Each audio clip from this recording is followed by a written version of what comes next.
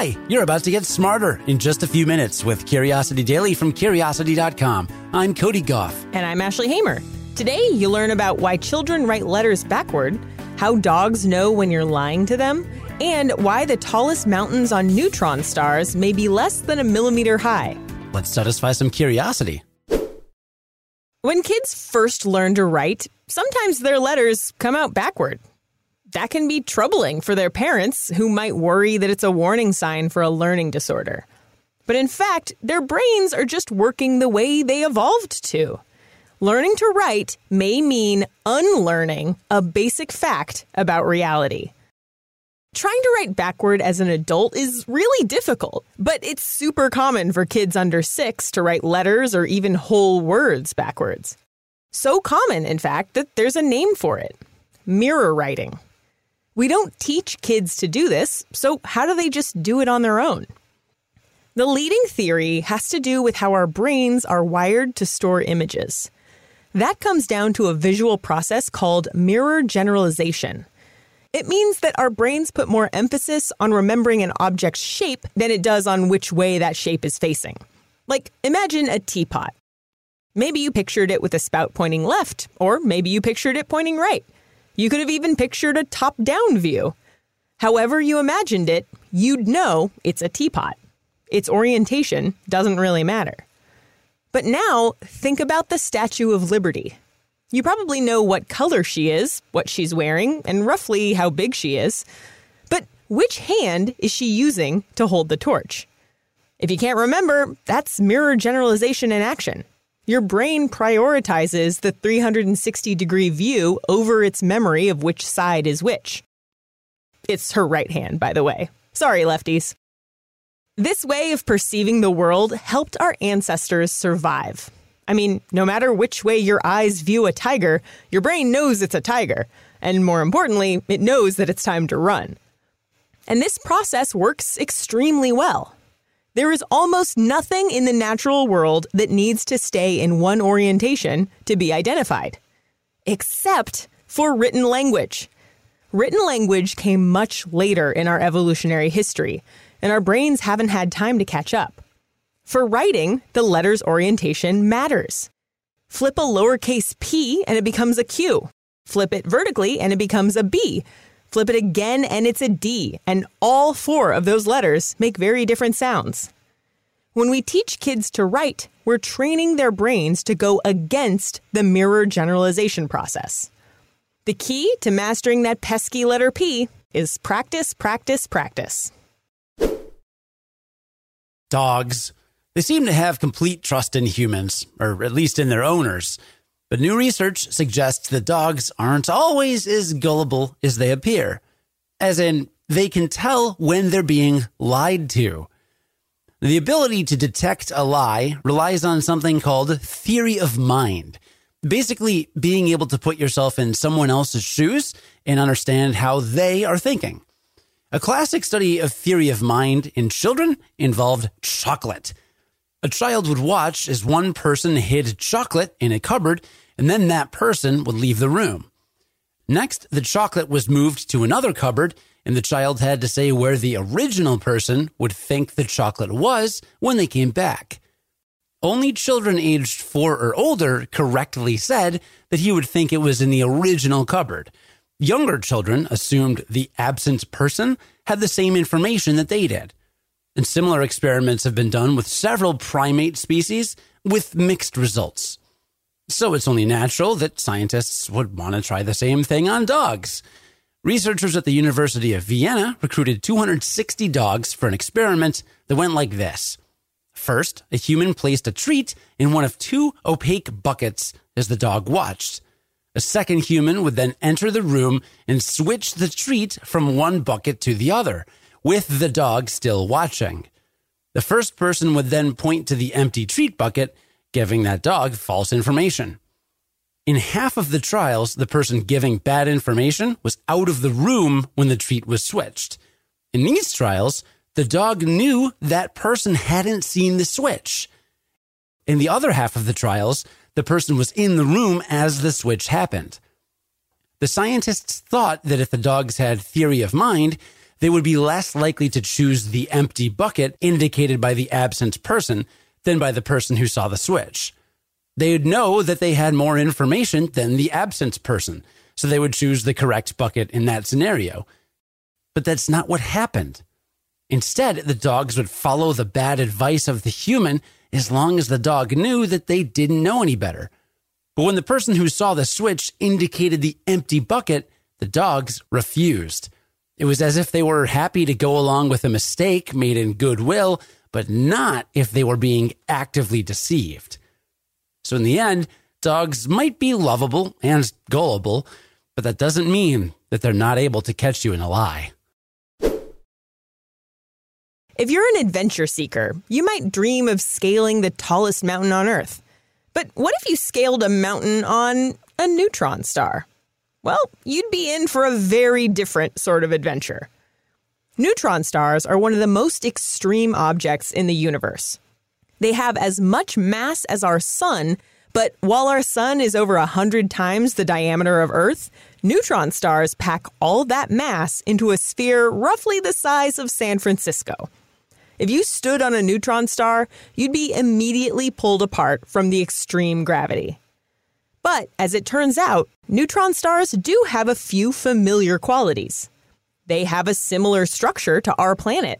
There's a solid crust, just like on Earth, and that crust surrounds a dense neutron soup that moves like a liquid. Not only that, but neutron stars are geologically active, too. Sometimes there are even starquakes on neutron stars. But that's where the similarities stop.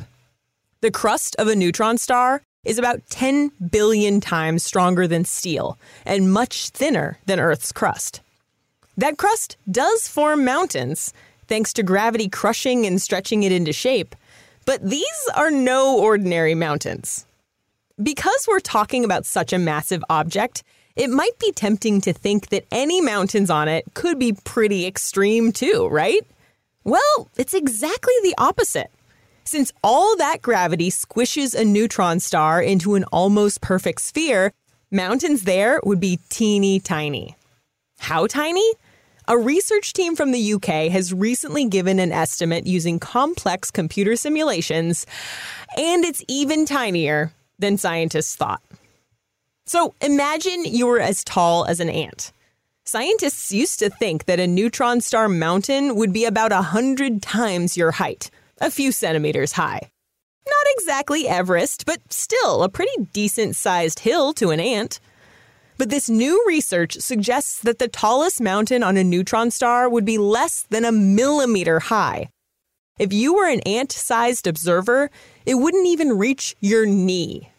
Definitely a beginner summit, if you can survive the crushing gravity. Which you can't, so don't try it. That's right. PSA, do not attempt to climb a mountain on a neutron star. We're all about safety here. Let's recap what we learned today to wrap up, starting with the fact that kids write letters backwards because they haven't unlearned a process called mirror generalization. That's basically the way your brain remembers the shape of objects without remembering their orientation. Whether you remember a teapot facing right or left, it's still a teapot. But if you write a Q facing right, it becomes a P. And if you write a backwards R, then, well, it's adorable. That's basically the basis of the Toys R Us logo, right? They have a backwards R right in the middle of their logo because it's for kids, and kids write backwards R's. And that's adorable. And that's adorable. And we learned that dogs know when you're lying. Dogs in a study were more likely to go along with bad advice if they thought the human didn't know better than if they thought the human was deceiving them. Dogs may be lovable, but they're onto you. I thought this was really surprising because, when kids do this test, it's either they choose the first location because they don't realize that the person who left the room doesn't know what they know, or they choose the second location because they do think the person who left the room knows what they know. But this adds in that weird wild card where they're like, no, yeah, if they left the room, they don't know better, so I'll make them feel better by choosing the bucket that they point to. But if they were there, no way. That's rude. They lied to me, and I am not going to go along with it. Dogs certainly do not like when you're rude. Right, yes. And we also learned that neutron stars pack the mass of our sun into an area the size of San Francisco.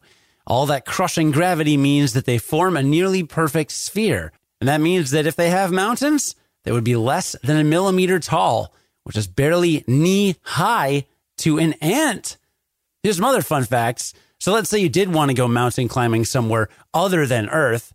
Well, the tallest peak on any of the planets in our solar system is on Mars.